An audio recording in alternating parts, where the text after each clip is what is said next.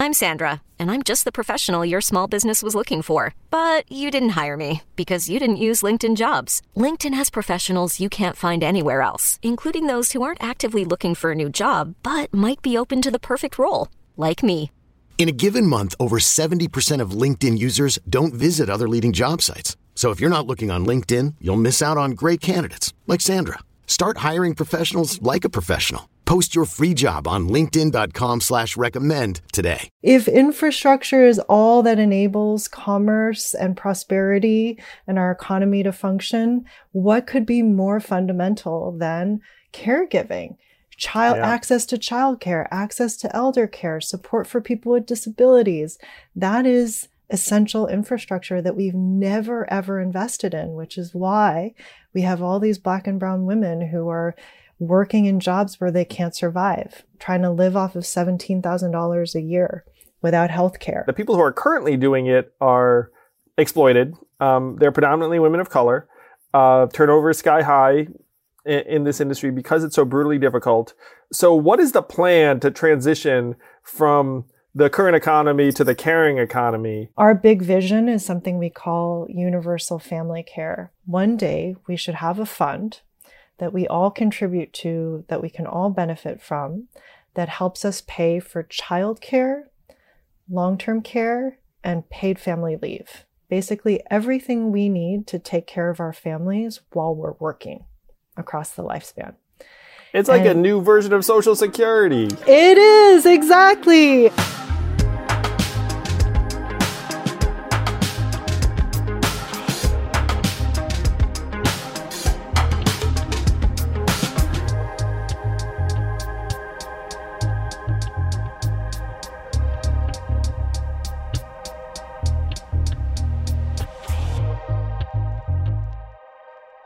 This week on Yang Speaks, we have the incredible founder and visionary and activist, someone I admire so much on so many levels, Ai-jen Poo. And we're going to be talking about Georgia in part because her organization is getting out voters right now in Georgia as we speak. Thrilled for this conversation. And in addition, we're going to talk about Yang's potential in the cabinet. You don't want to miss this. Tune in.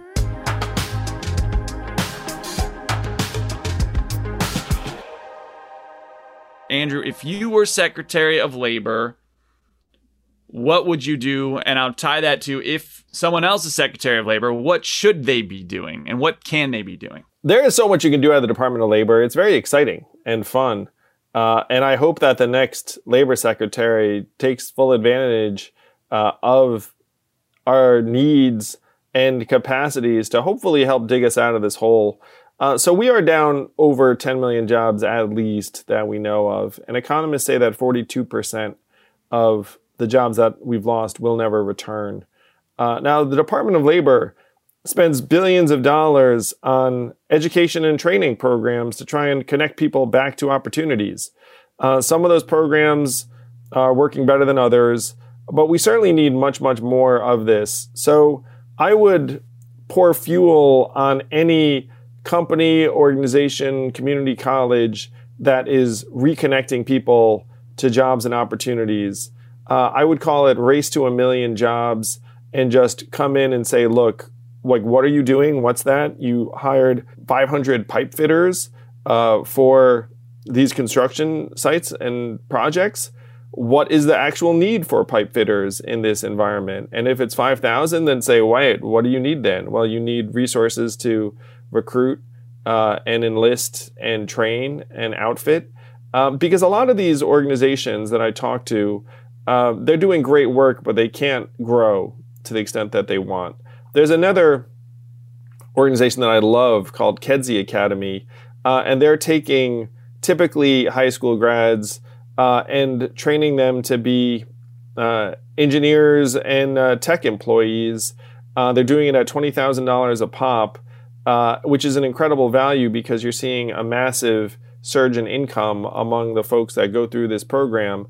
So I talked to the folks at Kedzie and said, what are your bottlenecks? And they said, look, right now, we actually could be doing much more than we're doing, but people don't know about us. So we actually spend a lot of money on customer acquisition, and we don't have limitless funds. And so the question is, well, if the Department of Labor were to give you a grant of a certain amount of money, could you grow enrollment significantly? Could you train and place more people in the tech industry? And they were like 100% yes.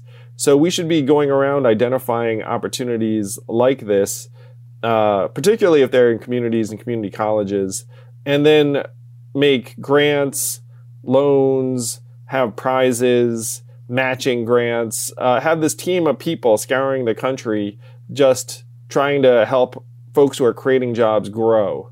And that would be, to me, job number one. Let me ask you this. When you were running for president, you ripped apart government retraining programs and things like that. So what is different about Andrew doing this? Is it that you don't have like people to give favors for and like bullshit programs you're funding, or what makes it more effective in your end? What you want to do is you don't want to have a fiction that that you yourself can create jobs, unless you just pay people. Then, and the government can do that. That's a role of government. But that's not what we're describing here. What you do is you find an organization or company or school that is already demonstrating success in creating jobs, and you say, look, I'm going to be your growth capital. I'm not going to administer this thing. I essentially become the friendly source of capital that tries to max out your scale as quickly as possible and does it in a way that works for your operation. That's a very different animal than showing up to a group of unemployed factory workers and say, hey, we're going to retrain you, because you don't have any guarantee that there's a job waiting for them at the other end. And those programs have not typically been very successful. You wish that they were. So what you want to do is you don't want to try and create success. You want to find success, and then you want to pour fuel on it. So that's one thing I would do. Another thing would be to establish a future core of young people who are having trouble getting a foothold in the economy, and then connect them to infrastructure, to green jobs, to elder and adult care, to forest care. I mean, we need so many new park rangers if we were going to try and head off these forest fires, to veterans services, to government and public service, and then put them in position where they actually have, let's call it a year of experience in these fields, and then can get connected to a long-term job if they find that it's a fit. There's a massive need on both sides right now, because you have a lot of young people who are dislocated, and you have tons of needs. I would want to invest in vocational training and education, where something I said on the trail all the time is that only 6% of American high school seniors are in any kind of apprenticeship or vocational training. In Germany, that's over 50%. I mean, look at that gulf. So maybe we can't get up to 50%, but can we get up to 15%? Any progress there is good, right? Yeah, any progress there would be enormous. I'd want to update the Bureau of Labor Statistics reporting, because right now they don't know what's going on with the gig economy. They don't know what's going on with the green economy or the caregiving economy. They don't have these things actually very well laid out. I've looked at the data, they just don't really break it out in that way. The gig economy is a bit of a black box. The studies that are out there are privately commissioned a lot of the time and inconclusive. I would get away from this headline unemployment rate. I would use the U6 rate instead of the U3, which is what we hear of. That includes. Ooh, could you make the American Scorecard as Secretary of Labor? That's more the Bureau of Economic Analysis, which is under Commerce, but Labor could do at least the labor component of it. So you could update the measurements in a way that would, I think, be very powerful and emphasize things like labor force participation rate, which is more telling than the U3 headline unemployment rate in many of these contexts. That would make me very, very happy.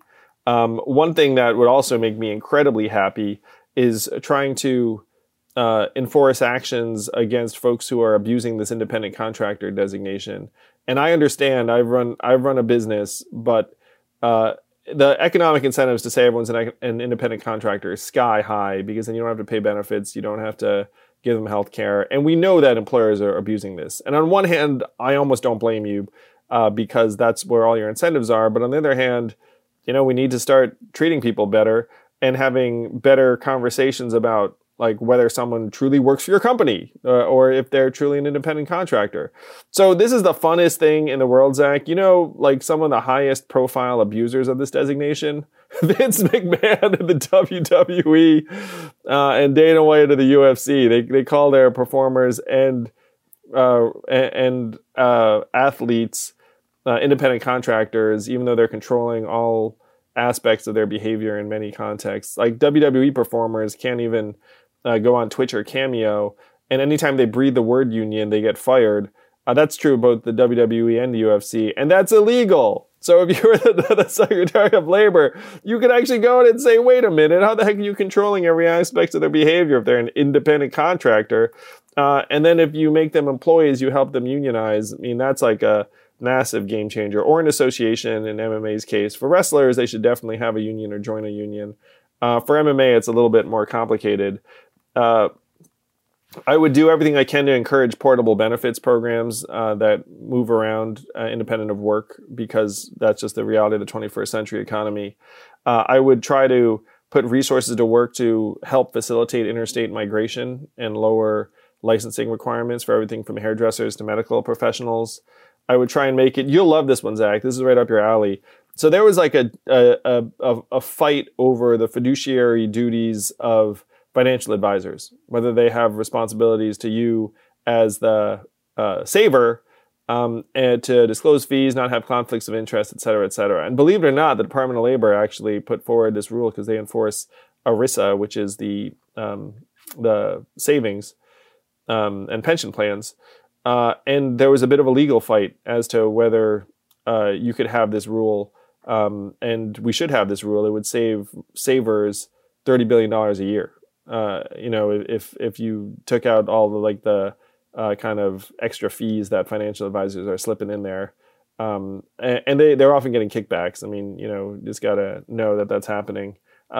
Is that close to home for you, Zach? Very. I always thought you should have, similar to the way that doctors get sued for malpractice. I think financial advisors should have that same responsibility, particularly.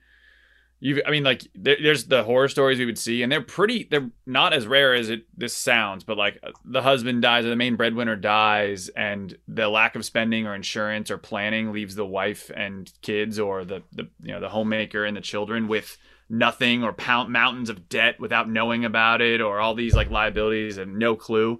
Like, to me, that's malpractice on the financial advisor's part, because some of the stuff gets so complicated. It can really screw up lives, and it's certainly costing us billions of dollars. It's making the financial advisory industry richer. But, is that really the purpose? The purpose should be to facilitate retirement savings and the rest of it. I would start a commission on AI and autonomous vehicles to figure out the prospective impact of employment. I mean, and that's not just truck drivers. I mean, Google just announced that they have AI that can do the work of call center workers, and you have 2 million call center workers in the United States. So there are massive trends coming down the pike. I would pilot a 4-day work week and have companies sign up for that.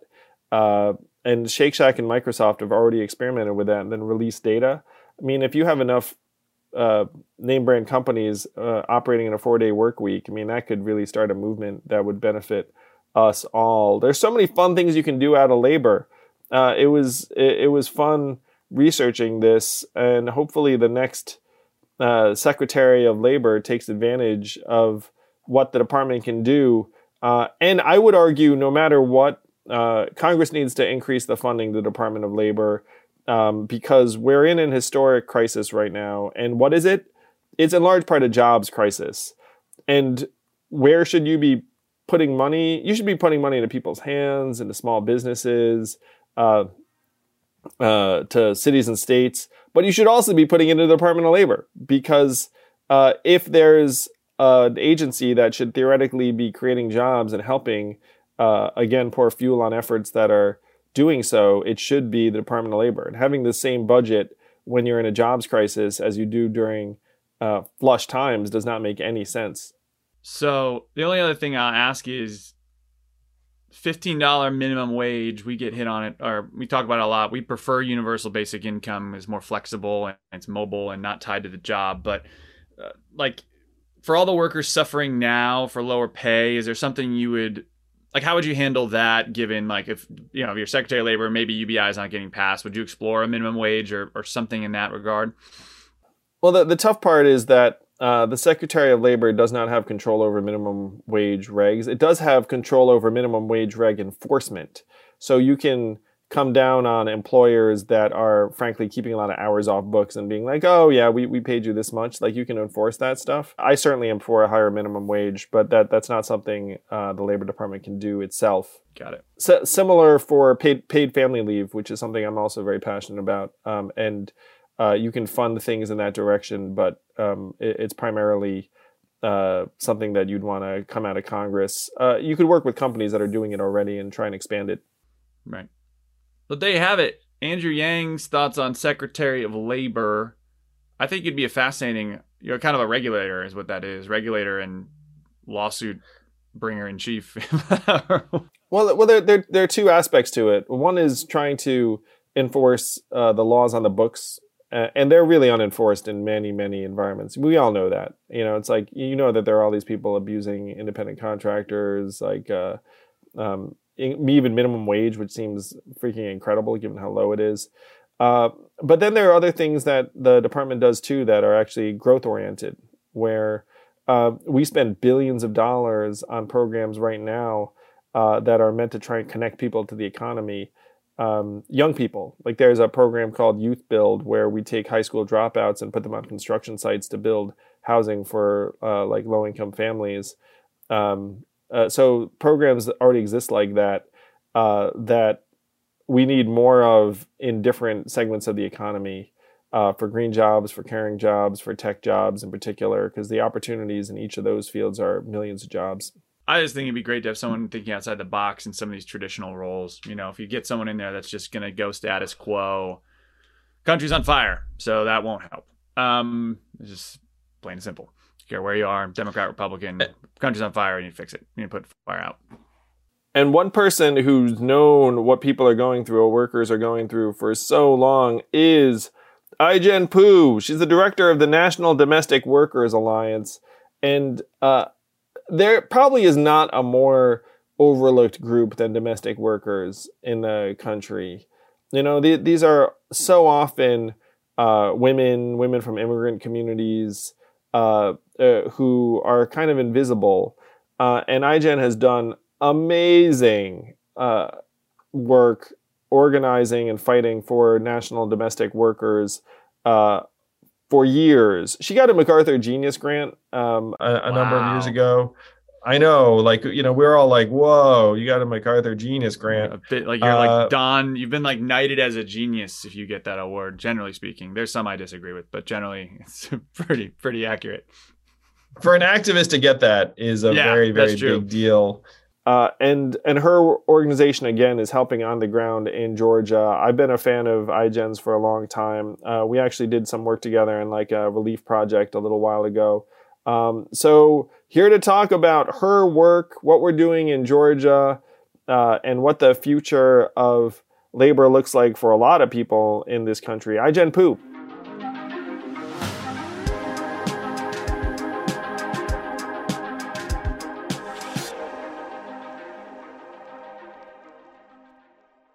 This podcast is sponsored by ExpressVPN. A few decades ago, private citizens used to be largely that. Private. What's changed? The internet. Think about everything you've browsed, searched for, watched, or tweeted. Now imagine all of that data being crawled through, collected, and aggregated by third parties into a permanent public record.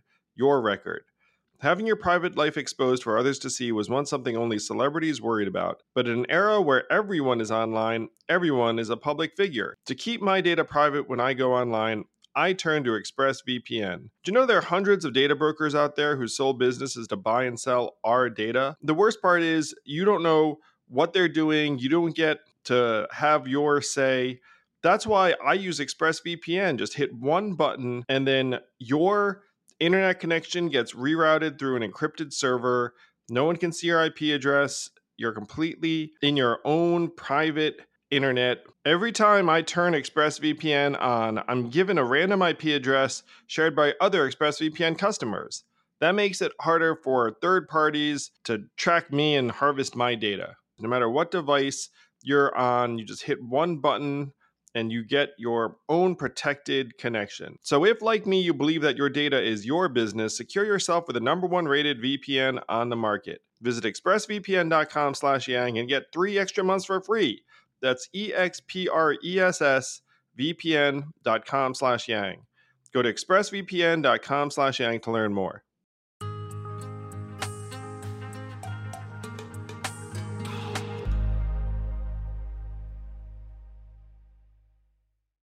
Hello, welcome everyone. I am thrilled to welcome to the podcast Ai-jen Poo, who is the senior advisor to Care in Action, which is an advocacy organization for domestic workers around the country, award-winning author, Time 100 alumna, MacArthur Genius Grant award-winning organizer. Ai-jen, it's so great to have you here. Welcome. Thank you. And thanks for everything you're doing to save our democracy. Thank you for everything you're doing. So people who've been keeping up with us know that I'm here in Georgia. You can tell by the peach. And we're trying to support organizations who are doing work on the ground, who've been getting out the vote this whole time. And Care in Action is one of those organizations where you all have been organizing workers and voters here in Georgia. That's right. Actually, the domestic workers movement has a really long history and deep roots in Georgia, dating all the way back to 1881, when the first washerwomen, Black women, went on strike to raise wages and won wage increases for thousands of workers, to the 1970s, when the incredible civil rights leader Dorothy Bolden founded the National Domestic Workers Union. And by the way, when she founded the Domestic Workers Union, she had the only two requirements for joining were that you had to be a domestic worker and you had to be registered to vote. So civic engagement and voting rights and voter participation has always been in kind of the DNA of our movement.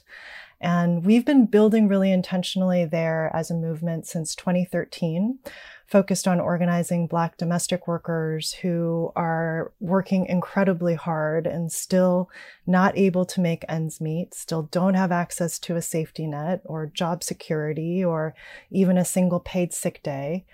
And we've been organizing to try to improve conditions. And in 2018, we got deeply involved in building the power of women of color voters like domestic workers in our democracy and to shape the future of Georgia. And we were so proud to be one of the largest field operations in support of Stacey Abrams' historic campaign for governor. Yes.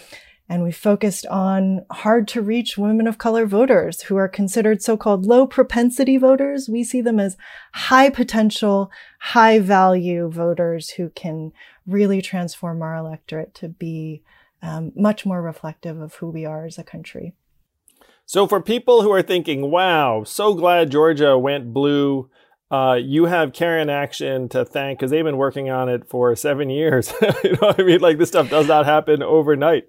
Well, that is true, but I have to say that Black women really led the way in Georgia and have always really led the way in Georgia. And certainly not your organization exclusively, but that there have been people like you working on it, like Stacey Abrams and absolutely other orgs. So this stuff does not happen quickly or magically. It happens because people have been in communities doing the work this whole time. So I'm a huge admirer of yours, in large part because of your origin story. So I just wanted to geek out a little bit because you and I have a lot in common. I don't know if you know how much we have in common. So check it out. I'm the child of Taiwanese American immigrants. My dad had a PhD in physics. My mom had a master's in math. They came here. There was this period in the 60s when the U.S. was letting in Taiwanese grad students. And so they came here, they met each other, and then they had me and my brother in the 70s. I think you and I might even have been born the same year.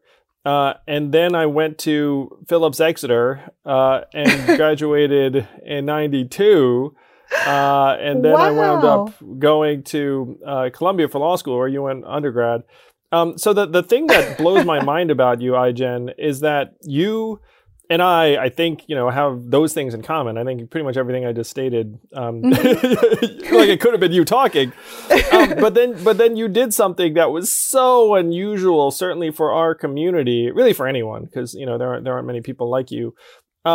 So you have this education that primes you for doing, frankly, like what a lot of our peers did out of a place like Columbia, which would be medicine, finance, consulting, business, tech, in my case, law, and the rest of it. But then you took a very, very sharp detour and became a labor organizer. So I would love to hear how the heck that happened. Wow, I had no idea we had that many experiences in common. That's incredible. Thank you for naming all of that. We have lots to talk about.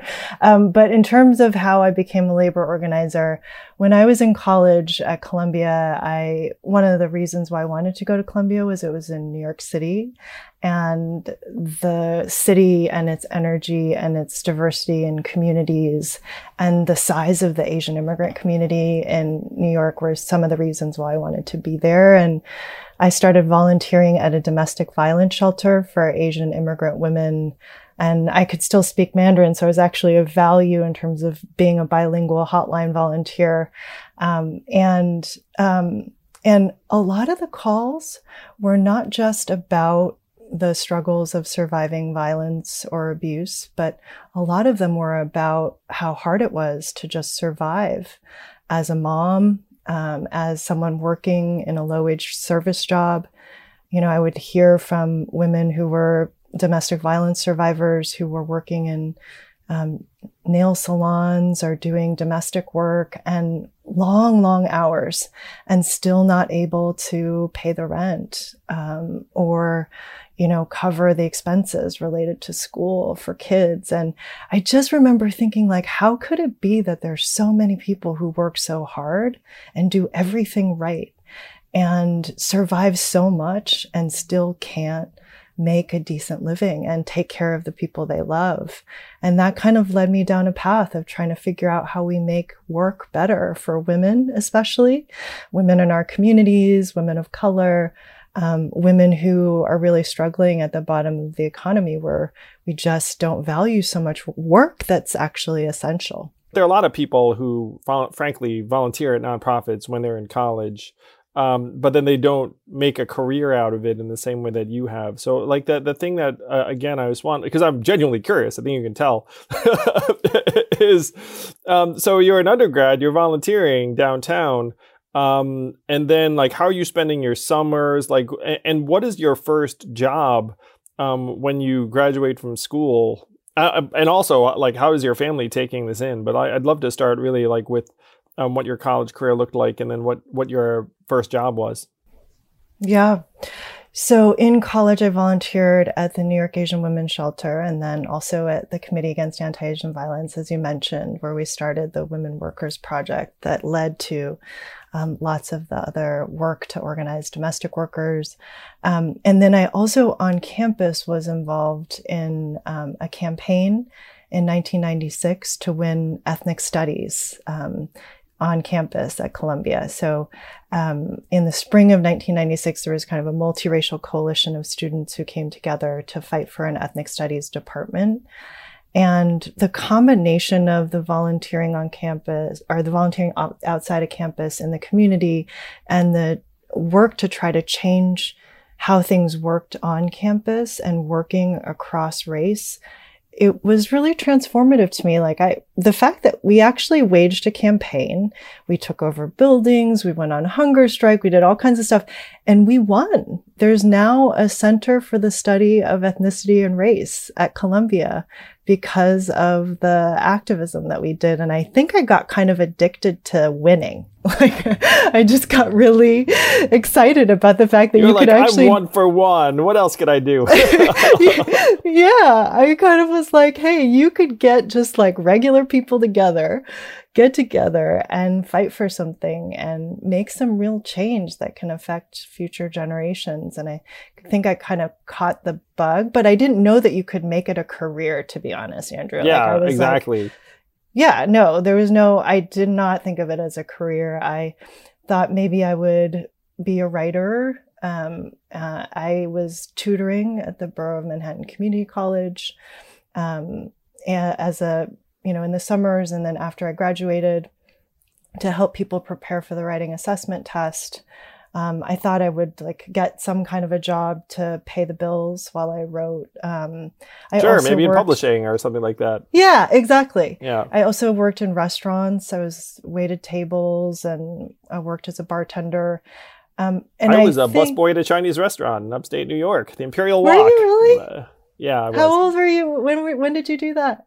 I was in my teens. My Chinese was too shoddy for me to translate orders, so I couldn't be a waiter. I was in some ways, because that's what you had to do to get the orders to the kitchen. You had to write in Chinese because the cooks don't speak English. So they were anyway. So yeah, we had that experience in common too. It sounds like it sounds like you were further up the server food chain than I was, because your Chinese it sounds like it's better. Well, I think my grandparents raised me, so they taught me Mandarin as my first language. But, when you're mainly a child learning a language, so I feel like I have a 10-year-old's level of vocabulary. I don't know if people know this about me, Ai-jen, but I got left back in Chinese school over and over again. So the folks, Ooh. The kids next to me were just like I was getting bigger and bigger. the class always staying the same size, like this overgrown third grader. The Chinese school.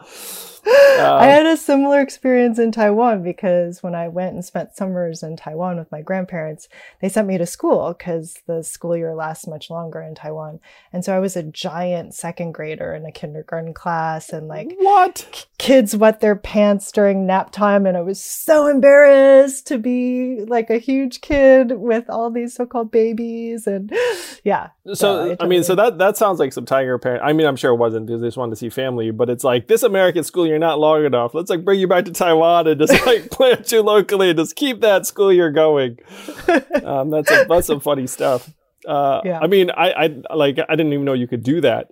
How many summers did you have this extended school experience? Was it just second grade, or did it happen later too? No, I spent every summer of my childhood, I think, until maybe fourth grade in Taiwan with my grandparents. Wow. Well, you must be very close to them. That's beautiful. Yes. Yes. Very, very close. And my grandmother in particular is my hero. She just passed away recently, actually. I'm sorry. April. Mm-hmm. Yeah, my grandmother as well. Really? In Did Taiwan. you lose your Oh, I'm so sorry. Last year while I was running for president, my grandmother passed. So I'm so sorry. So we had that in common too. No, it's fine. My family was sad for a bit. I was more concerned about my mom. My children didn't really. My older son had met her once, so it's not like they were close to her.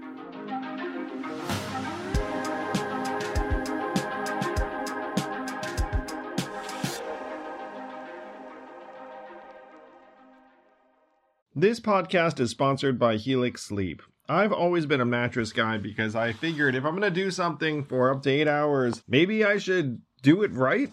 And Helix Sleep lets you do it right by sending you one of 20 unique mattresses that's tailored for you. I took the Helix Sleep quiz, takes only a couple minutes, and I was matched with a Helix Dawn mattress because I wanted something that felt firm and I sleep on my back. That mattress is exactly what I needed, but strangely enough, my kids now seek out that mattress in the house and want to sleep on it even though I did not order it with them in mind.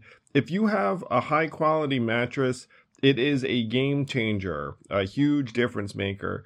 Don't take my word for it. Helix has been awarded the #1 mattress picked by GQ and Wired magazine. It is even recommended by multiple leading chiropractors and doctors of sleep medicine as a go-to solution for improving your sleep. Helix is offering up to 30% off all mattress orders and 2 free pillows for our listeners.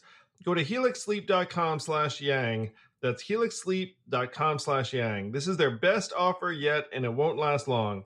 With Helix, better sleep starts now.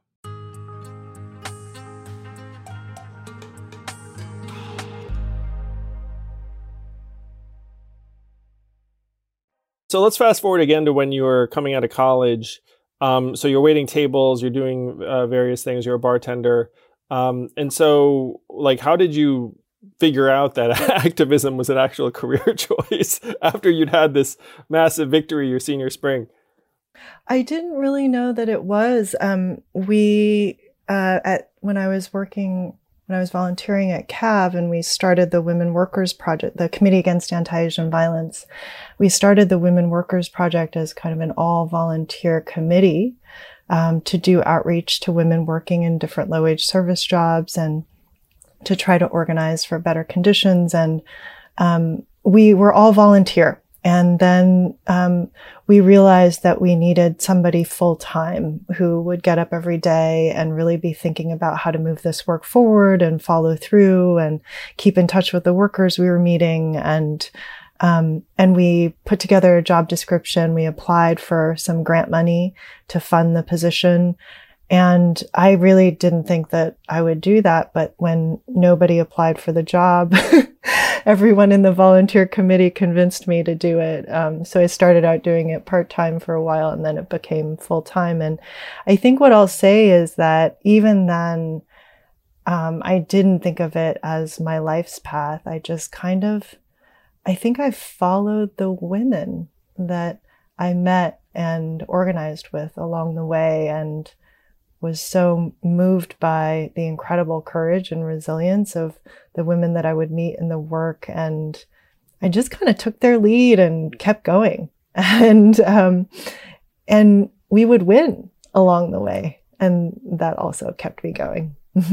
Wow. So you're tutoring, you're bartending, and then you're volunteering, and then the volunteerism gets to a point where it's like, hey, someone should actually start doing this like part-time.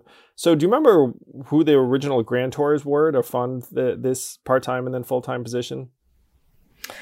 I think the New York Women's Foundation and the Ms. Foundation, maybe.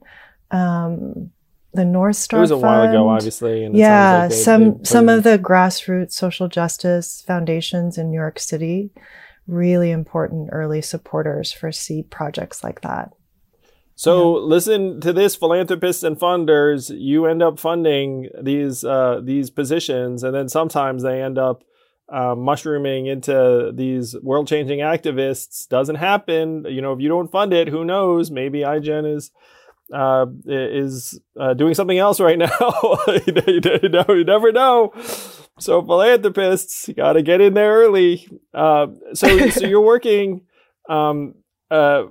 eventually a full-time role for CAV, and then you wound up transitioning into starting your own or organizing really domestic workers and starting an organization to that effect.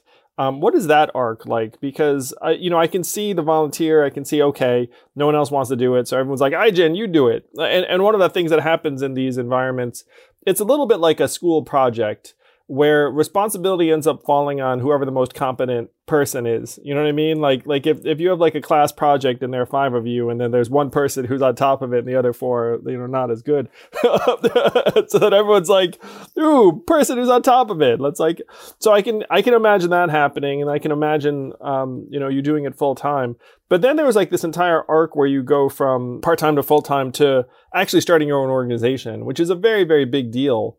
And this, I'd imagine, happened, this arc transpired, it seems like, throughout your 20s. Well, one thing that your listeners should really know is that none of these things are because of singular individuals or processes. And at least in my experience, I've been organizing for 25 years, and it has always been a collective effort. And maybe my name is on paper as the staff person or as the executive director or as a co-founder, but it takes groups of us, squads. It's always a squad effort, I find.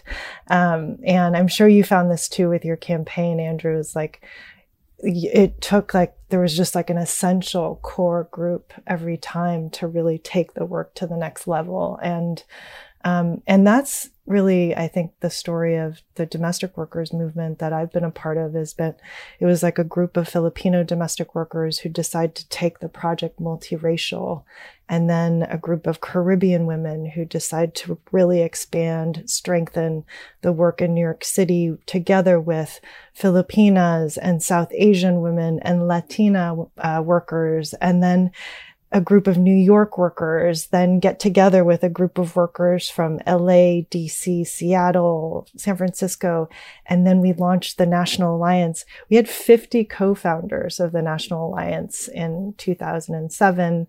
And then a group of us, in the domestic workers movement, after the 2016 elections, a bunch of domestic workers said, we need an advocacy platform. We have to be able to use every tool at our disposal to make this democracy, to save our democracy and to make it work for us.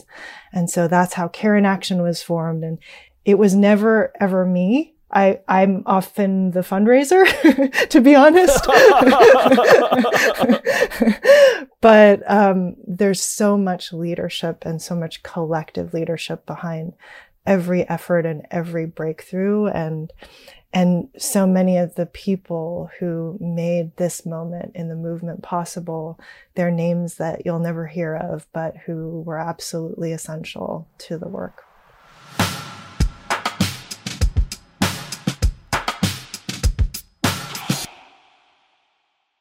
Knowing how to speak and understand a new language can be an invaluable tool when traveling, meeting new friends, or just even to master a new skill. But it's not always simple when you're bogged down by textbooks and structured classes. That's why so many people trust Rosetta Stone. Rosetta Stone is the most trusted language learning program, available on desktop or as an app. It truly immerses you in the language you want to learn, like Spanish, French, Italian, Chinese, and more. You won't just be studying English translations. The Rosetta Stone intuitive process helps you pick up a language naturally, first with words, then phrases, then sentences. Don't put off learning that language. There's no better time than right now to get started. For a very limited time, listeners can get Rosetta Stone's lifetime membership for 50% off. Visit rosettastone.com/rs10. That's 50% off unlimited access to 25 language courses for the rest of your life. Redeem your 50% off at rosettastone.com/rs10 today. So servant leaders like yourself, so you get to an organization or a group of people and you see the need. I mean, the need you're trying to address is obviously monumental, like the mistreatment of and systematic marginalization of domestic workers. I mean, it's very, very pervasive. It's like, it's political, it's economic, it's human, like it's everything. So you get, and I can relate to some of these experiences, and I would never put myself anywhere near you in terms of activism, but I did start a nonprofit. And one of the things that happens when you start a nonprofit, if you are, like, let's call it like the founder, the co-founder, whatever it happens to be, it really does translate to fundraiser in chief. You know what I mean? And like, your job is to raise that money. When I started this nonprofit, I thought the idea for the nonprofit spoke for itself, and no one needed to hear about Andrew Yang so much. But then someone that worked with me at the nonprofit said, Andrew, in order for the organization to raise money like this, like Andrew Yang needs to be this or higher. Like you need to see anything that accrues to you as good for the organization. And if no one knows who you are, cares about you, the organization is not actually going to succeed. And this is someone who was working with me at the organization. I really needed that boost. Thank you, Mike Tarullo, for saying this to me. But I needed that boost to be like, okay, so like, I guess it's okay if I show up to these conferences and sit on a panel or show up to stuff and try and interject myself or elevate my own profile, because it makes me a more effective fundraiser. And the fact is, if you're serious about trying to start an organization or raise money, that stuff's very, very useful. So that was like a very big shift for me, because you don't want it to be about you. You want it to be about the work and the folks who are actually doing the work very often. But the reality of raising money is, like, it's very helpful for people to actually think, oh yeah, I saw that person at that conference. Or in your case, you've won like every award in the book. and there's part of you, I'm sure, that's like, who cares about the awards? But then, but the awards end up opening doors for you, so that what started out as a meeting with like a funder at this level, like eventually becomes a meeting at this level. Yeah, no, it's a really interesting thing because I don't think any of us get into this work to be on panels or go on TV or, or That's even really funny. My dream is to be on a panel at some social innovation conference. And I'm an introvert, so the idea of going on MSNBC is like horrifying for me. But, you do it in the service of the work, and then you do realize that that visibility is really important, not for you, but for the work and the goals of your work. But it's still kind of conflicted. And I remember when I learned that I was going to be a recipient of the MacArthur Fellowship. The Genius Award, for anyone who doesn't know. Anyway, continue. My first reaction was like, this is not right. I'm a part of a movement, and to single me out, if there's any genius here, it's in the collective. And so I remember feeling really conflicted and weird and exposed. And I think where I've come is that, if you're using your platform in the service of good, that in some ways you're leaving power on the table by not, taking up that space. Especially for someone like you now, it's like, you now have the ability to access platforms and resources that would be immensely helpful for the movement in a way that, frankly, it's like very, very tough for someone else to do that hasn't built that up over time. Yeah. But I actually have this in common with you too, Ai-jen, is that I also am an introvert. And are you really? Yeah. I got tested and the rest of it. But also I know for myself, my favorite thing to do is to read. Like I was a very bookwormy kid. And running for office is certainly like the opposite of that activity.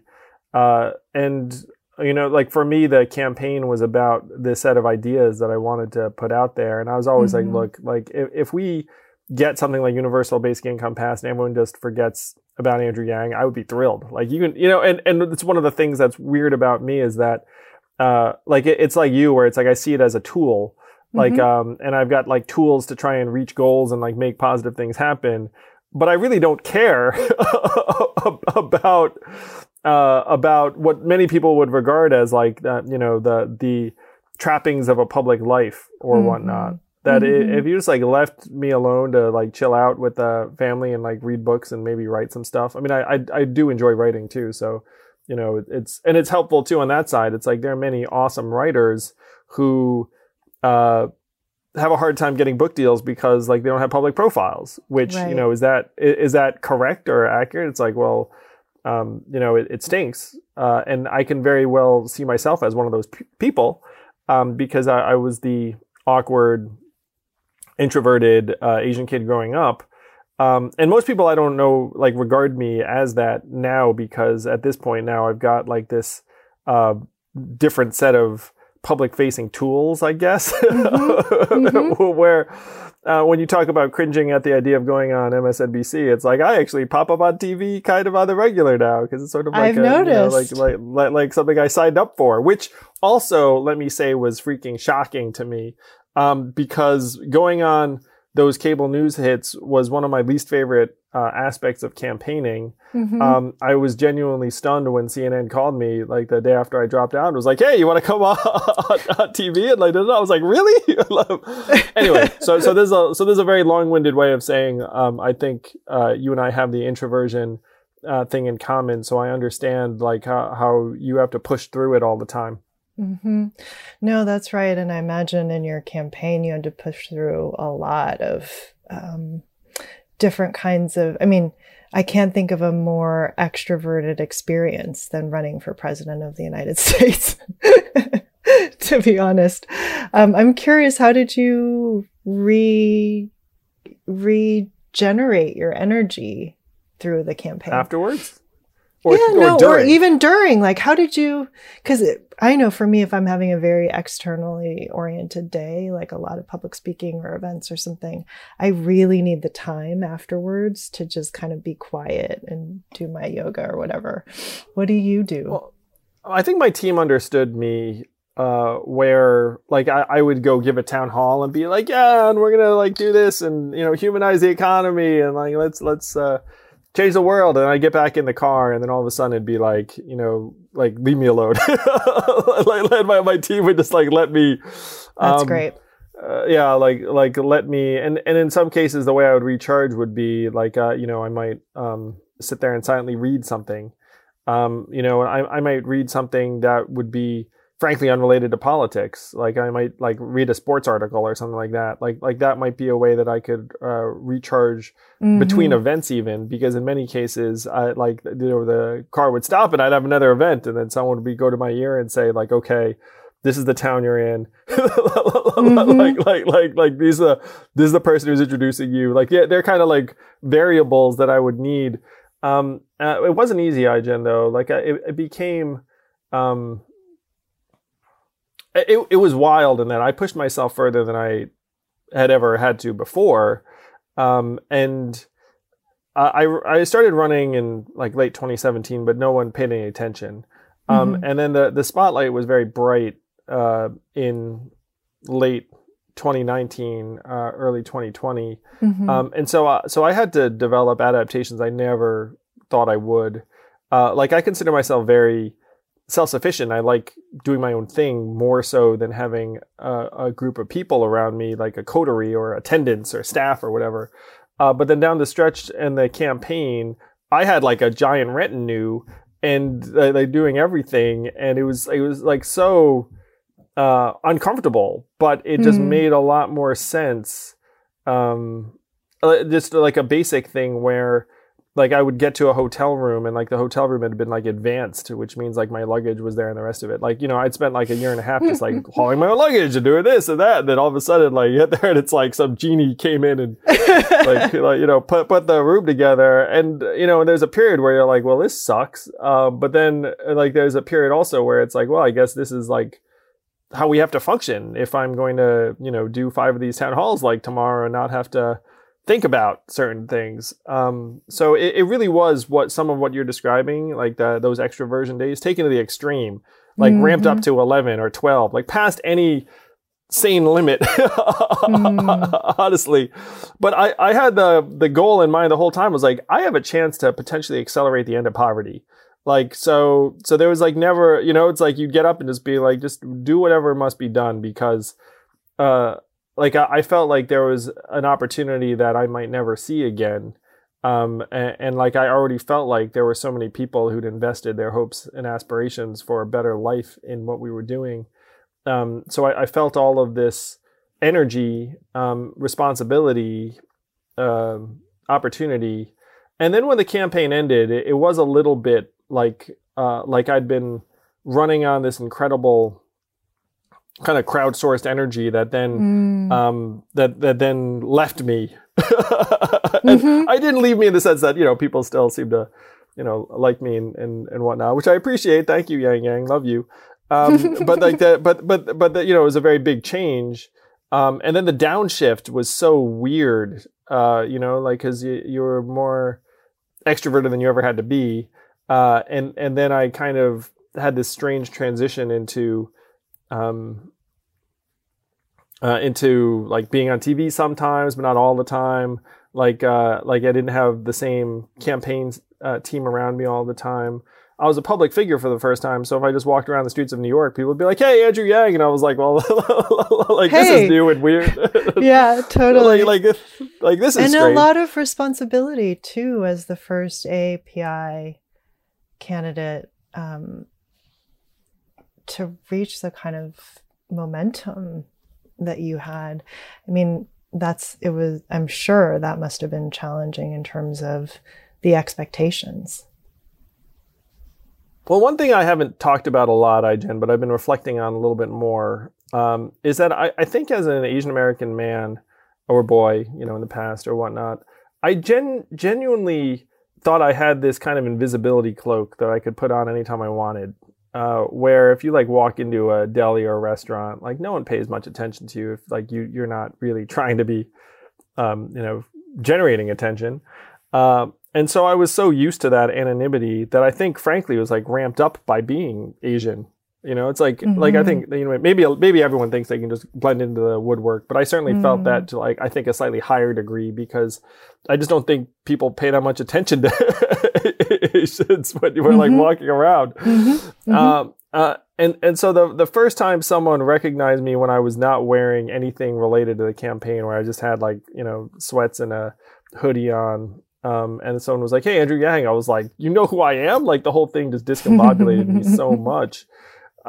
And then even after it happened, I was like, yeah, that person must have been weird. So the visibility was something that I like had never anticipated. It's funny, I ran for president and still never expected that to happen, which is very odd given that, you presume if you're going to be at least somewhat successful, like that might happen. but like I genuinely never expected it to. And was confused by the adjustment. Yeah, I remember thinking, as a fellow Asian American, I remember thinking what an incredible responsibility. And wow, do you have I remember wondering, like, do you have a kitchen cabinet of other AAPI leaders who you could consult on how to navigate it all? Because having to do that alone must have been really challenging. And I remember, I'll just be totally honest, like some of the calls you would make around like leaning into the math thing or talking about being more American and raising, wearing flags and things like that. I just remember being like, oh no, like let's not reinforce stereotypes that could be really challenging. But then I also understood that there was a really important need for you to claim your identity in a way that was authentic to you, and the responsibility of having to then think about representation of all of us in this role of you trying to just lead, is one that's just fundamentally unfair and a reflection of white supremacy itself. Wow. That certainly lets me off the hook for a lot of things. Well, no, I'm not letting you off the hook here. I'm just saying, like, I know enough about how anti-Asian racism works that I know that you were in a really tough spot. And so, yeah, there were many moments I wish I could have like called you up on the bat phone and been like, "Hey, Andrew, no, let's not do this." Well, what's funny, Ijed, is that you somehow would have had to make those calls like before the fact, and I probably didn't even know I was going to do it before the fact. so it would have been to try to insulate me from some decision I was going to make, 5 minutes later. I have.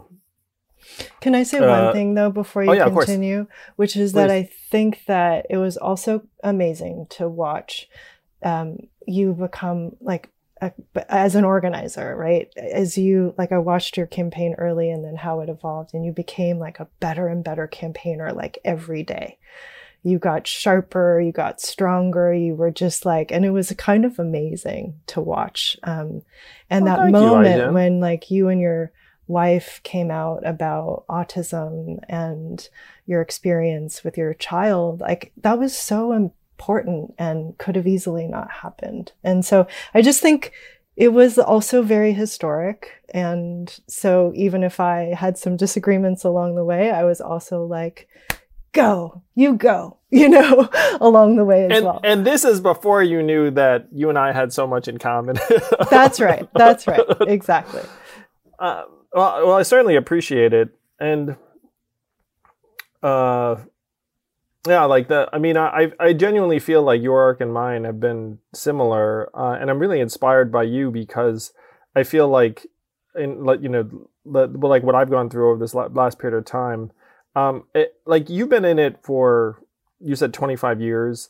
and you started in a line of work. I guess I'll return to something I was curious about earlier, which is like, what did your parents think about the fact that that their daughter has been fighting for domestic workers' rights for this period of time? I mean, I assume now it's probably different than when you were in your 20s getting started.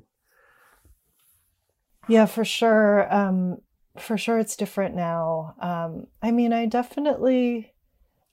was really lucky that my parents were very understanding, and my mother. Do you have siblings? I have a younger sister. Yeah, she's a filmmaker in Los Angeles.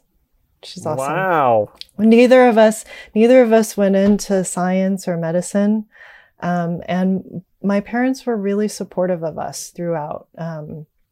I think wrapping their heads around how I was going to make a living was like a question. But like that work pays? Like question mark. Yeah, exactly. Like that's a job. But I think, and also what the job was, like, what is a community organizer? What is, but I think that they knew they're both very caring individuals and justice minded. And I think that they liked the fact that I was pursuing something that I was really passionate about. And both of them did the same. And they're both incredibly passionate about their work and committed to it as like some real driving force, higher purpose. And I think they were glad that I found that for myself, even if they had questions about livelihood issues along the way. I feel like you and your sister could have a competition. It's like, which of us chose a more financially impractical career path? And then your sister's like, what's that? You're a community organizer? I'm going to go you one better. Independent filmmaker. Like, maybe you gave her cover with your parents where she was like, well, I mean, heck, look at iGen. Like, they can't be too bad if I become a creative. Yeah, no. Were your parents supportive of you? I mean,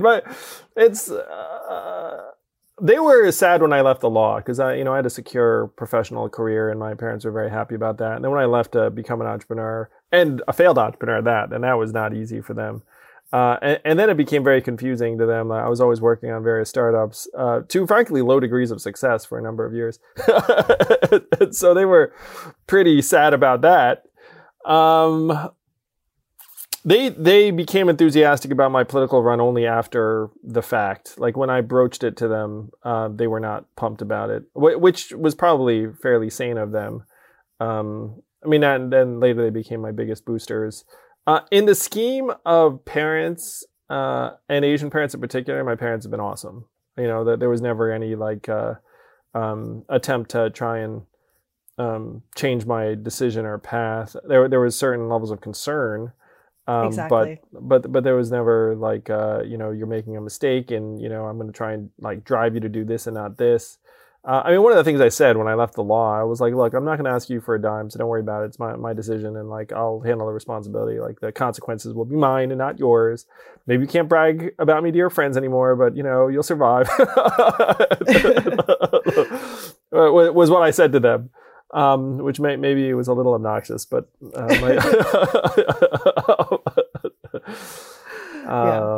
So, but in the scheme of things, my parents have been tremendous, and we've always had a very loving and communicative relationship, even if they weren't thrilled with my choices.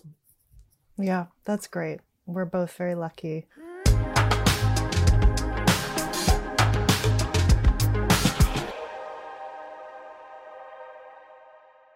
Hiring for your small business? If you're not looking for professionals on LinkedIn, you're looking in the wrong place. That's like looking for your car keys in a fish tank. LinkedIn helps you hire professionals you can't find anywhere else, even those who aren't actively searching for a new job but might be open to the perfect role. In a given month, over 70% of LinkedIn users don't even visit other leading job sites. So start looking in the right place. With LinkedIn, you can hire professionals like a professional. Post your free job on linkedin.com/recommend today. One of the things I want to try and unpack is the scale of the mistreatment of domestic workers. And so here's the thing that happens. All right. So we all know I'm running around being like, hey, AI, automation technology, it's going to like decimate, a lot of the most common jobs in the economy. And then a lot of people say, and this is dumb, I'm just saying this is the straw man, but I just want to explain how dumb it is. But people will be like, it's okay because then we will have like a caring economy and everyone will just like look out for each other and take care of the elderly and all will be human and glorious. And then I say, okay, I love that vision and I'm all for that vision, but the people who are currently doing that work now are underpaid, exploited, really high turnover.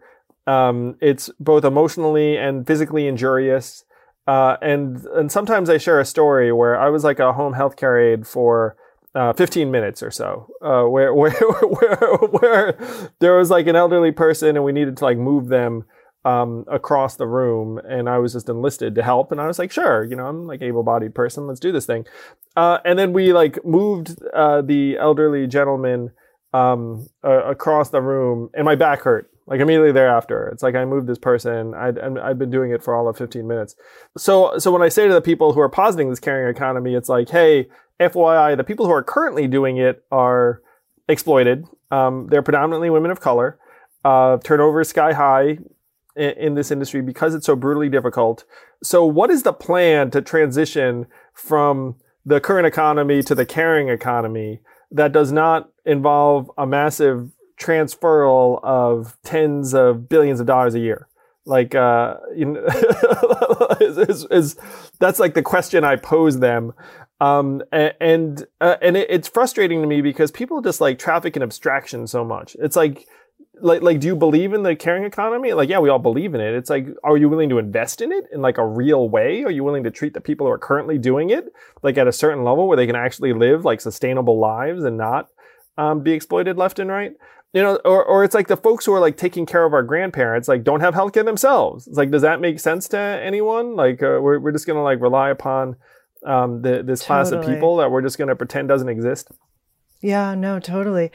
I mean, I'm so glad you brought this up because we actually do have a plan. Joe Biden and Kamala Harris announced a 21st century caregiving plan to invest in the care economy for the 21st century as part of its economic agenda. And it's the first time, really, that a presidential campaign made investments in the care economy a core part of its economic agenda. Not the women's agenda, not the work-family balance agenda, the economic agenda, because of the understanding of its fundamental nature in our economy and the need to invest in it like infrastructure, right? We think about infrastructure. It's like a human infrastructure. It's a human infrastructure. It's like if infrastructure is all that enables commerce and prosperity and our economy to function, what could be more fundamental than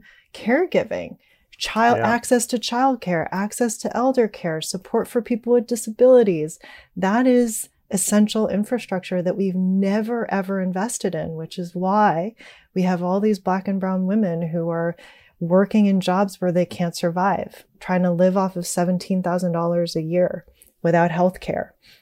And so there is actually a plan that the president-elect announced during his campaign to make caregiving jobs, living wage jobs with benefits and a union, and to expand access to childcare and long-term services in the home and the community. Really big deal. But I also want to say that this is actually just a step. This doesn't do the trick. I mean, it'd be a tremendous step forward. But it would be a huge game changer. I mean, oh my God.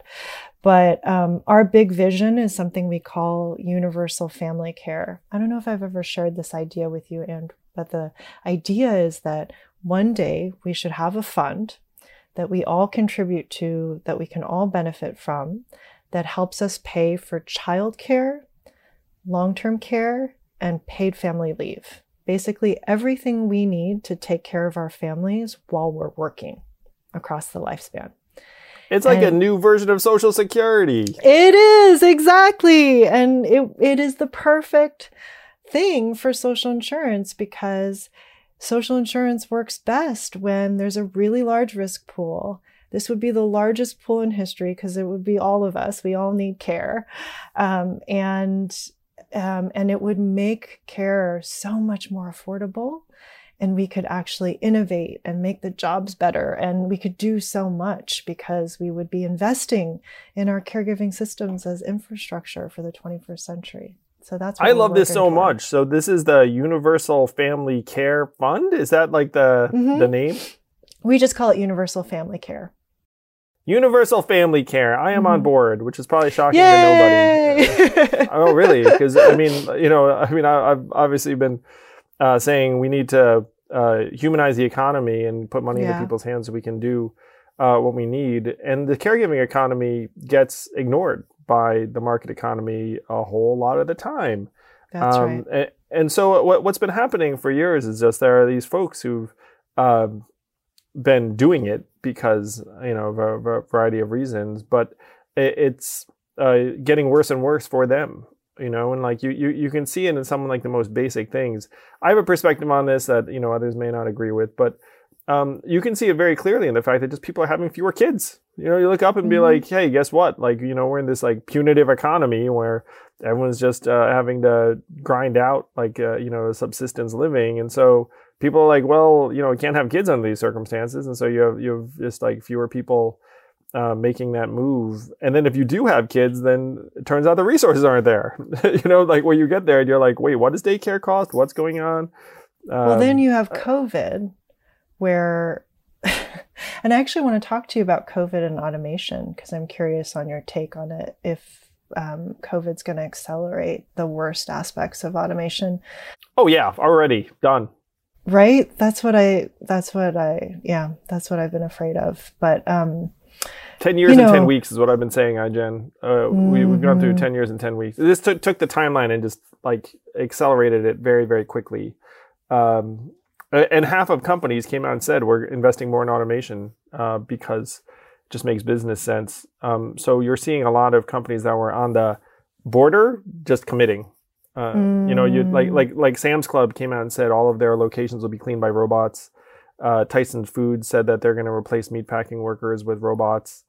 Google said that they have AI that can do the work of call center workers. That would have happened anyway. That probably is COVID independent. But the other two things were COVID related. Well, the thing also that my economist friend Larry Katz at Harvard explained to me is that automation has always been a part of our lives, right? Always. But some of the resilience that we've seen in our economy has to do with the length of time that we have to actually see how some can make tech advances create and whatnot. Exactly. And create period. New jobs that you can't foresee, right? And so that some technological advances do create new jobs, right? But that happens through time. And when you have an accelerated time frame for automation, like what happened with COVID, there's not enough time for the resilience piece to work itself out. Yes. It makes me very, very concerned and scared, honestly. It's like I have a sense as to what COVID has done to workers. It's been catastrophic. And our legislators haven't really responded to it meaningfully in the right ways at all since March, for sure. I can't believe we still don't have an Essential Workers Bill of Rights. I can't believe it. So you've gotten me very excited about the fact that Joe and Kamala had proposed this plan on the campaign. And so I'd imagine that this plan requires legislation. Is that accurate? Yep. I mean, it requires action on the part of Congress. So it can be done through budget reconciliation. But it does need action on the part of Congress and champions in Congress and a real push, a real mandate from people. And so that's what we've been trying to organize. I've been really focused on rallying all the troops, the caregivers, the older people who need care, people who are in need of childcare and long-term care, coming together. And we actually have a whole group, a coalition we call the Care Infrastructure Table, where childcare advocates, paid leave advocates, and long-term care advocates are all working together to try to make the caregiving plan a reality. What is the saying? It's like we're all either caregivers now, or will need a Rosalind caregiver, Carter. or will be a caregiver. Yeah, it's like there were like only 4 categories. I think it's either but you probably know the saying. I just mangled it. Go ahead. Can you? Well, former First Lady Rosalind Carter, one of our best advocates for family caregivers, she says that there's only 4 kinds of people in the world: people who are caregivers or will be caregivers, people who need care or will need care.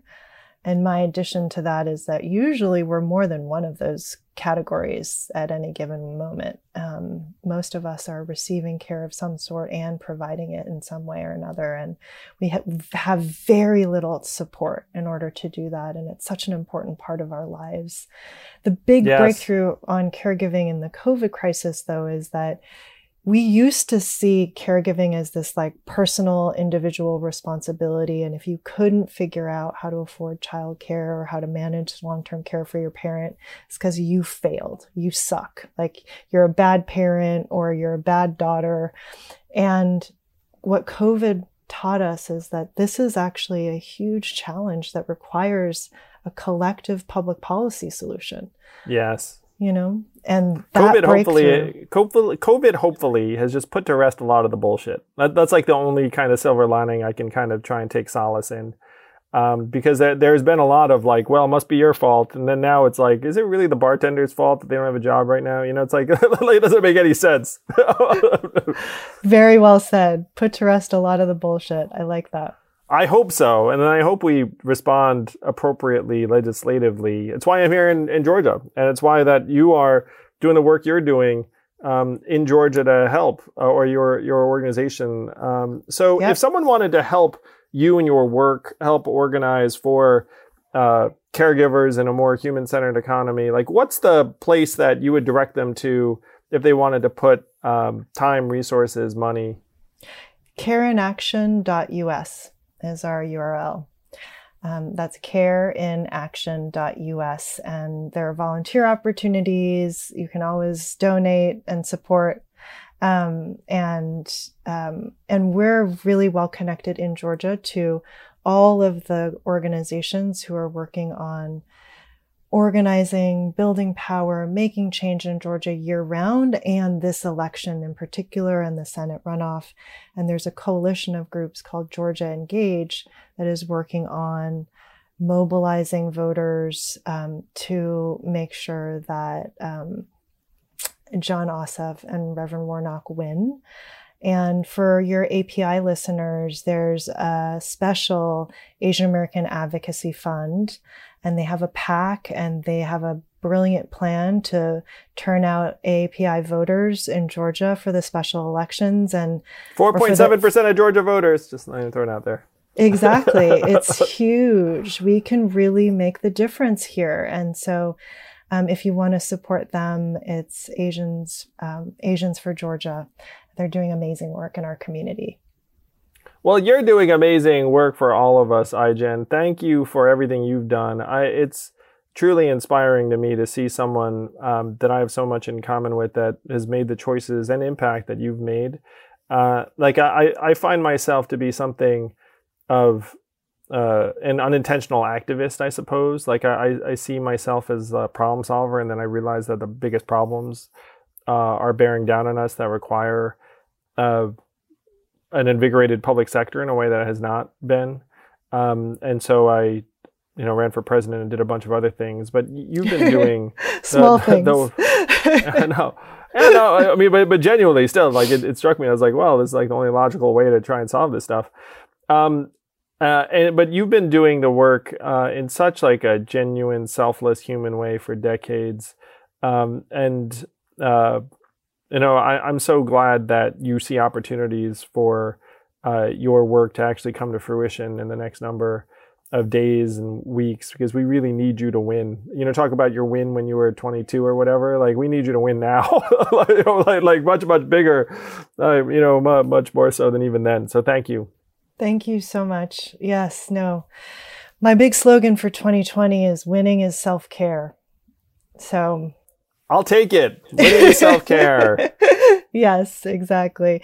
And look, I really, really appreciate you and all of the ways that you have courageously stepped up and stepped forward. And I mean, the ambition of having big ideas for solving big problems and then doing big things like run for president. I just love it. Oh, thank you. I think it's awesome. Thank you. I appreciate it, Ai-jen.